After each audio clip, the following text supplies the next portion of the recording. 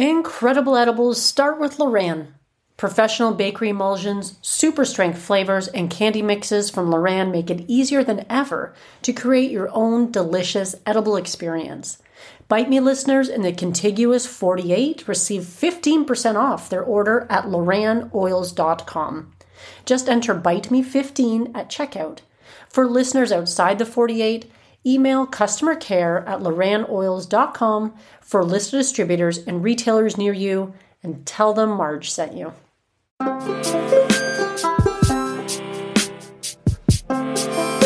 In this week's episode, I have the unique pleasure of sitting down with content creator, author, and culinary cannabis maven, Monica Love.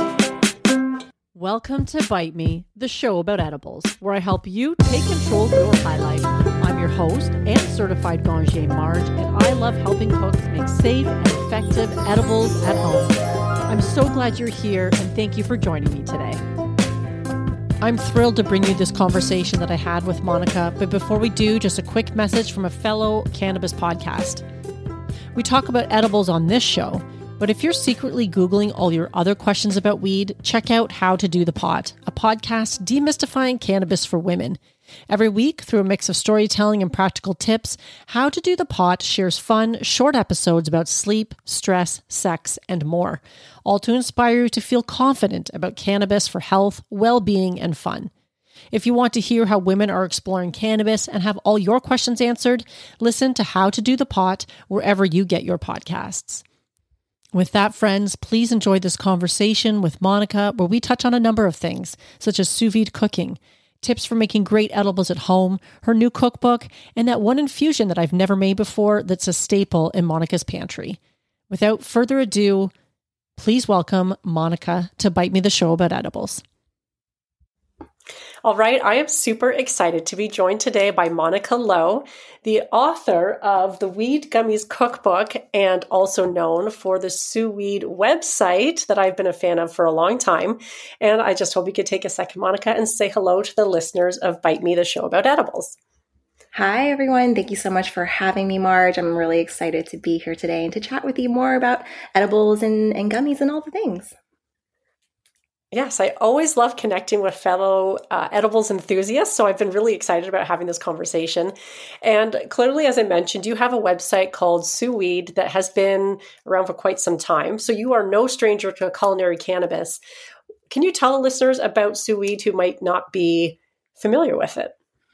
Sure. Yeah. So I initially started Sous Weed as a blog, really to just document my healing journey using homemade edibles. I had herniated a spinal disc back in 2015, and I was prescribed pain medication, and all of that just wrecked my stomach, making just the whole situation even worse. And the moment I had a cannabis-infused edible, I just knew I had to figure out how to safely make it myself. But, at the time I lived in this really strict no smoking building, and I had to be really discreet about the wafting scent of cannabis, which meant like all the recipes I found online, which were like use the stovetop or decarb in an oven. All these things I couldn't do because it would just stink up the place. And I was like, not about to get evicted. So at the time I was the creative director at a sous vide startup. Yeah. And I thought we put our sous vide devices to the test, and it worked. So since cannabis flower and cooking oil are sealed up in a bag and then placed under water to infuse, there's no smell. And that also meant I could make multiple infusions at once using all my favorite strains or all my favorite cooking oils. And then I would be able to use these infusions in like sweet and savory dishes. But yeah, I've just been able to manage my back pain and also my anxiety with my infusions this way. And just, throughout the years, I'm just pretty excited to see how this Sous Weed platform has evolved and like how it's been able to open doors for me as like a creative in the cannabis industry as well, since this wasn't my background to begin with. Right. So this kind of came to you almost by accident through your personal health issues. I love that you mentioned that you can, when you're sous vide, using sous vide as a technique, that you can infuse multiple oils at the same time, or butters, or whatever the case might be. Because obviously, if you're doing it on the stovetop, you're pretty limited in that way, and that really can save people time. which saves them money, of course, because they're making their own infusions. Who would you say are your biggest influences when it comes to the website or your culinary cannabis journey? Yeah, so I would say I'm influenced by a lot of things. I collect a lot of vintage Asian cookbooks. I'm really fascinated by ancestral flavors and ingredients, and also traditional Chinese medicine, and how herbs and plants are used and paired together to help restore the body's balance and harmony, which is a lot like what cannabis does, right? With the endocannabinoid system. So a lot of that really fascinates me. And I think it dictates a lot of my influences. And so what would compel you to start the website like this? I mean, because I know there's lots of people out there who use cannabis for all kinds of different reasons, but not everybody decides to share that journey with people online like you have. Yeah, I've always had a food blog of some sort. When I moved to New York, and because I'm originally from Texas, I moved to New York for college, and it was just a way for me to just share what I'm up to, what I'm eating, and just keep in touch with family and friends back at home. So I've always had a food blog. It's just I am always just putting my stuff out there. So I wanted to document my experiments and experience using cannabis and the sous vide machine, and just, put it out there, document my recipes, and I'm always using my camera to capture it all. So. Right. And the photography on your website is beautiful, I will say. So anybody listening definitely needs to check it out. And it'll, of course, be linked in the show notes. But before your back injury, were you always a cannabis consumer, or were you pretty new to it at that point? So I dabbled in it. I went to an art school in Brooklyn, so I used cannabis to boost my creativity. And it also helped in social settings, but it wasn't legal then. And so it was a little sketchy to get sometimes. So it's, sometimes hard to come by, but I did, I have dabbled in it, and it wasn't really until I moved to San Francisco that I started using it for pain management and medicinal purposes with a herniated disc. And I got my medical card and was able to just go wild in the dispensaries. Right. So you sound like a lot of people that I know that sort of started dabbling long before it was legal, or they were in legal places. But a place like San Francisco, I imagine, has an amazing array of options for people. When it comes to sous vide cooking, though, because I really feel like it's an undervalued tool that a lot of people don't understand how wonderful it is. What do you love about this style of cooking? Oh, yeah. No, I love sous vide cooking. And what it is cooking in a very precise temperature water bath. So what you do is you seal your ingredients up in a bag, or if it's something liquid, you put it in a mason jar, and you can place it under water to cook. And you have a sous vide machine or a device, and it heats up and circulates the water at the exact temperature that you want, to the degree. And there's no risk of overcooking your food. So the technique is used in many, many restaurants, and it's also used for medical devices, but home cooks use it a lot now as well. And it makes a killer steak, the perfect medium rare steak from edge to edge. You can make really juicy chicken breast, and it's also probably the only way I'll eat turkey, because that stuff is dry as hell. Really? So you would do a whole turkey in your sous vide, and then would you finish it in the oven, or how would you go about? I'm just curious because I'm in Canada, and we just had Canadian Thanksgiving. It was yesterday. So thank you. I'm just curious about that. Yeah. So you would break down the turkey first. Okay. You could sous vide the whole thing. It would just take a lot longer, I believe. Right. And so when you break it down, you can cook the white meat at a certain temperature, and then the dark meat as well. Dark meat takes a little bit longer, but it's all sealed in a bag with all its juices and the herbs and the flavorings. So it is so lovely. And when you plate it up, it's like a deconstructed turkey, but really nice. Wow. I love it. I like the sounds of that. And I've had many a very dry turkey breast over the years. So this sounds like something I'll have to experiment with next year. I do have a sous vide device, so I can definitely do it. But you mentioned, of course, that you like to use it for edibles because you can decarb with no smell, and you can do multiple infusions at the same time if you choose to, or you can just do a larger batch of your favorite infusion at a time. Do you have any tips or tools you'd recommend to get the most out of your sous vide cooking, whether it's just regular cooking or your edibles making? Yeah. So tips and tools, like obviously you'll need a sous vide machine. I use the Joule. I love that one because it's really small and it's not as clunky. You'll also need a large pot of water to put the water in. Mason jars are great if you want to cut down on single plastic use, and there are also single silicone bags out there. Silicone sous vide bags. I haven't really used it before, but it really looks interesting. I would definitely try it. But yeah, I think the great thing about using the sous vide method for your cannabis cooking is, like I mentioned, multiple infusions at once, but it's also just so discreet, and I feel like it's safer. You're not having to like babysit a stovetop in an open flame. But yeah, it takes time and temperature management when you're cooking with cannabis, and when you're able to just batch cook a bunch of different things at once, it makes so much more sense. Right. It definitely saves time, and everyone's so busy these days. Now, you mentioned something about the mason jars, and I do tend to use mason jars when I use my device as well, but I always feel like I need to put it in a bag as well to make sure it doesn't leak. Is that just me being like extra paranoid, and that's a step that I could probably skip and not have to worry about the bag?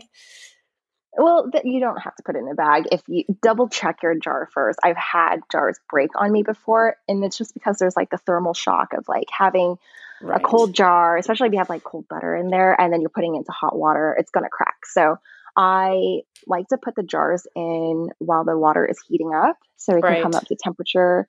Also just checking that there's no like fractures that it can just break. And then, if you want to put like a little trivet underneath so it's not touching the bottom of the pot, that also helps sometimes too. Okay, that sounds good. So I'll skip the bag because I always felt like it was a bit of a waste, and I was just paranoid that it was going to leak, but I guess that rubber seal is there for a reason. Yeah. As far as decarbing goes, though, how long does it usually take to do it with the sous vide method? Because it is longer, isn't it? It is longer. I mean, but these days I use an Ardent FX, and that also takes about like an hour and a half. And it also depends on like how much you've got in there. But I use the Ardent FX to decarb these days. And for those who don't know, it's like an at-home decarboxylation machine, and it fully activates your plants. It's also pretty discreet. Like once you have a lid on and everything, you don't really smell it too much. And it's large enough to process 4 ounces at a time, which is really great. Yes. And then you can infuse your oils inside of it if you want. But again, like I like to do multiple infusions, so I have my sous vide set up. So once I have decarbed my 4 ounces, I kind of like split them up into different bags with like different kinds of cooking oil, and it makes life so much easier. Yeah, I would agree. And I do have an Ardent as well, and I find that the smell is very minimal with that device, and it is super handy to have. But do you have a go-to infusion that you always like to have on hand, like that one that if you don't have it on hand, you have to make another batch?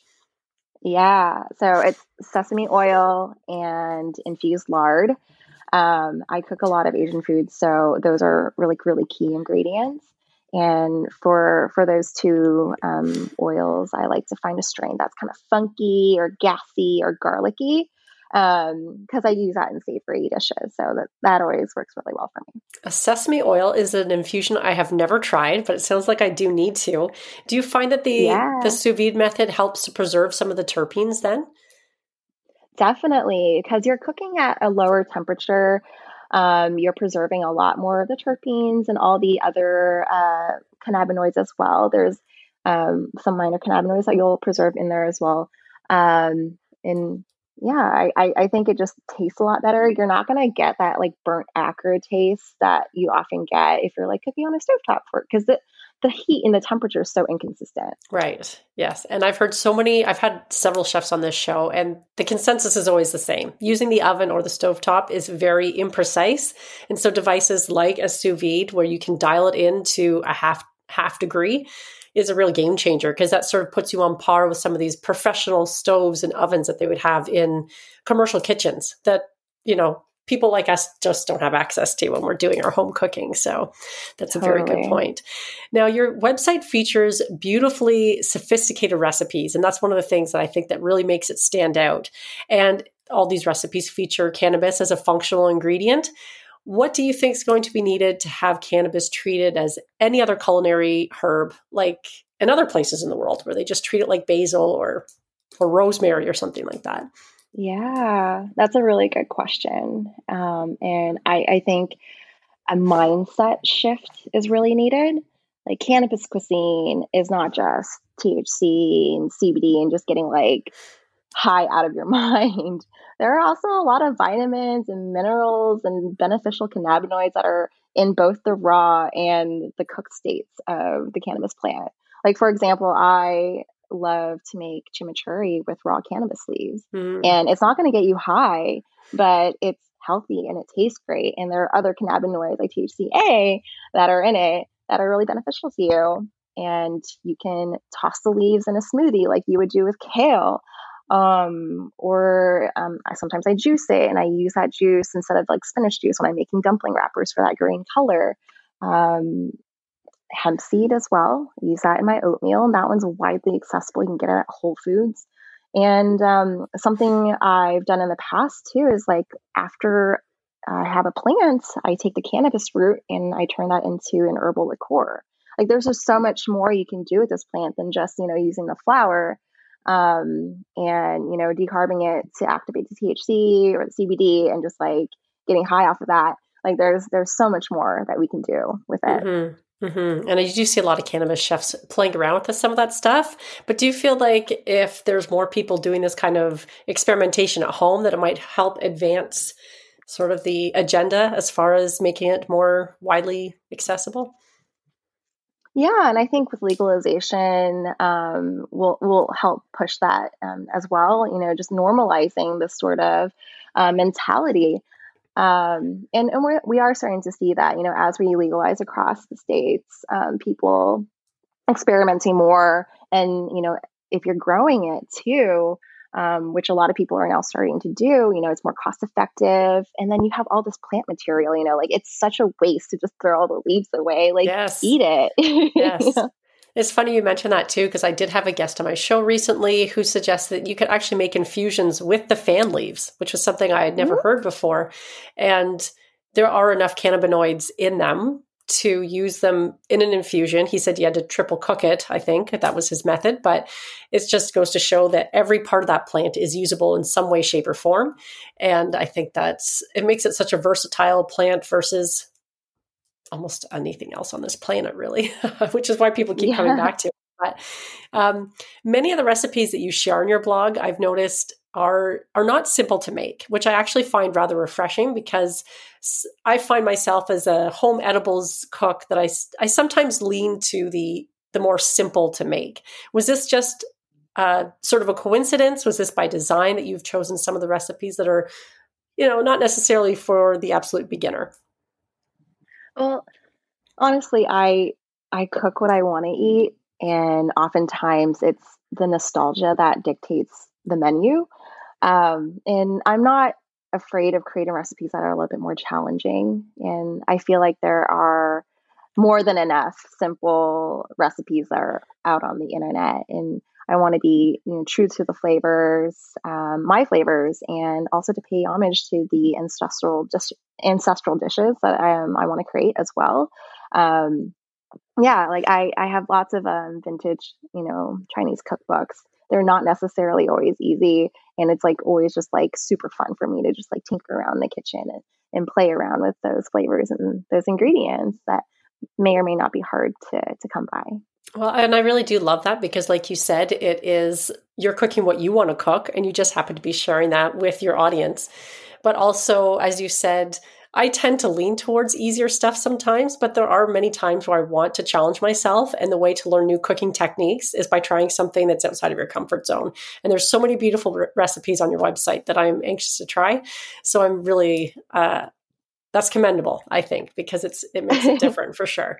Now, considering the focus of your blog, what inspired you to switch to gummies and candies for your latest cookbook? Yeah. So that one, I signed my book contract in 2021, and that was when cannabis edible sales in medical and recreational states just began to skyrocket because of the COVID-19 pandemic. And we started to see consumers choosing edibles, but specifically gummies and candies and even beverages. And they're choosing them over inhalable forms of consumption. And, it was the perfect timing to work on a cookbook focused on sweet treats. And also using that as a way to introduce people to the sous vide method of infusion. And, I hope that that's a stepping stone to more cookbook projects in the future that go beyond just gummies. Right. Well, the cookbook is beautiful. I have it here in my hands right now. And I really liked the layout in the information, how you presented it to the reader. What is one thing that you'd like people to take away from your book? Thank you so much for that. I honestly just really wanted to make this book accessible to cannabis curious people who are of all different cooking levels of expertise. And I built the book out to go from easy to more challenging. I don't want people to feel that it's intimidating, especially if you're just dipping your toes in. The easiest way to infuse cannabis is using a simple alcohol-based tincture, and it doesn't require any special tools. Then you can use that tincture to make infused sugar for your gummies and your candies. And like another thing I wanted to, kind of harp on is safety and responsible consumption. It's really important for me to speak to. And I think if you're concerned about dosages, the recipes in my cookbook are designed to be low dose and snackable. Because there's nothing, I find it really annoying to have a tiny gummy. Yes. And Amen. And have to cut it yes. in tinier pieces. Yes. Because it's so, I don't want that. So I wanted my book to be all right, I want to be able to eat a handful of gummies and not just blast off into space. Right. I'm so glad you mentioned that, because I find the same thing. When you have something that you want to enjoy, it's nice to be able to enjoy a few pieces of it instead of just, like you said, the one tiny gummy that you're now having to cut the head off so you can nibble on that because it's so strong. And I also liked how you did lay out the book from beginner recipes to more advanced, because candy making and gummy making is probably, for the home cook, the most difficult sort of project to take on, and it can be pretty intimidating. But once you sort of get the knack of it, it's all those cooking techniques, I guess, lend themselves to the whole process of gummy making or candy making. Now, do you have a favorite recipe? If you had to choose one recipe out of this book, and there's so many wonderful ones, which one would you choose? Thanks. I mean, I can't choose this one. Right. I have a few, but I mean, my favorite one, I think, in this book would be the salted mocha caramel. They are me too. So divine. Yes. Yeah. Oh my gosh. Did you make it yet? I haven't made them yet, but it's on my list to make next, because I am a huge sucker for caramel, just generally speaking. Yes. So yummy. Yes. A girlfriend of mine made it, and she's like, we ate the entire block. I could see that happening to myself. And I was like, that's a giant block. Right. But I made a batch recently, and I baked them, little squares of them, into snickerdoodle cookies. Oh, and people just ate them up. They're so yummy. I also really like the snowflake crisp nougat. And that's a candy that originated in Taiwan, and it's often eaten during the Lunar New Year. It's not too sweet. It's not too sticky like most nougats are. And it's got crispy and gooey textures that I love. So that one's another one that I really, really adore. And then the last one I have to say is the gemstone gummy. Mm-hmm. And that recipe, that one has been showcased a lot, on High Times, for example. So it's super fun to make. It's kind of like a chemistry project. You get to tap into your creative side too when you're making it, when you're coloring it. But then once you've cut up all the pieces, you have to let it cure for a couple days.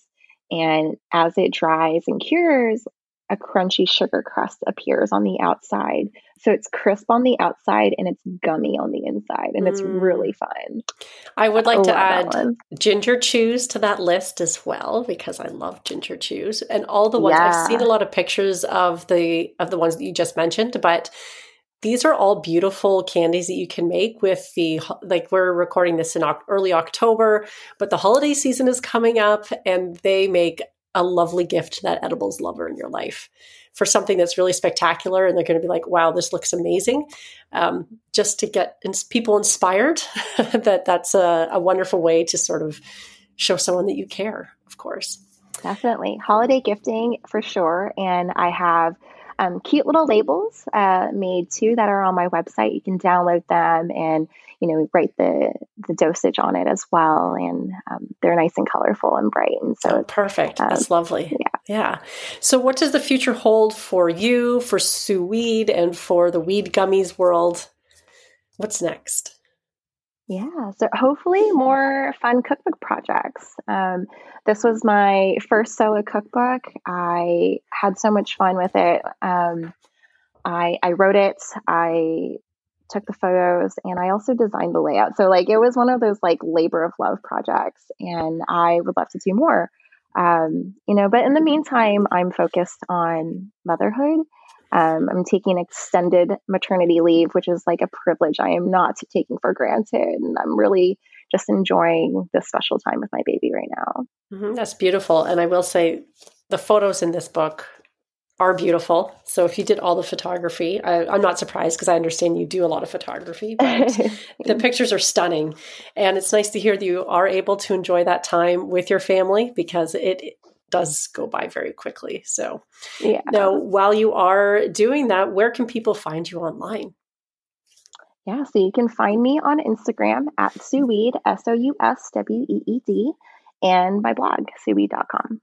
Beautiful. And I do suggest that people check out your book, The Weed Gummies Cookbook, because they will not be disappointed. And again, the holiday season is coming up, and I'm sure there's someone special in your life that you might want to make a treat for. But I really want to say thank you, Monica, for taking some time with me today. I know you're busy. You have a new little one at home, and I just really appreciate you spending some time to talk to the listeners of Bite Me, the show about edibles, to talk a bit about making edibles at home. Thank you so much for your time. I had so much fun today. Really appreciate you. I hope that you gleaned some new knowledge from this conversation and that you're inspired to experiment with something new in your kitchen. Visit Monica's website to search for beautiful infused recipes, including the butternut squash croquettes that I covered in a recent episode. You can support Monica's work by buying her cookbook, and the gummies and candy recipes in there make great treats for yourself or for a loved one. And as always, you can find the links in the show notes. And if you enjoyed this episode, please consider sharing it with a fellow edibles enthusiast. And until next week, my friends, you know what to do. Stay high.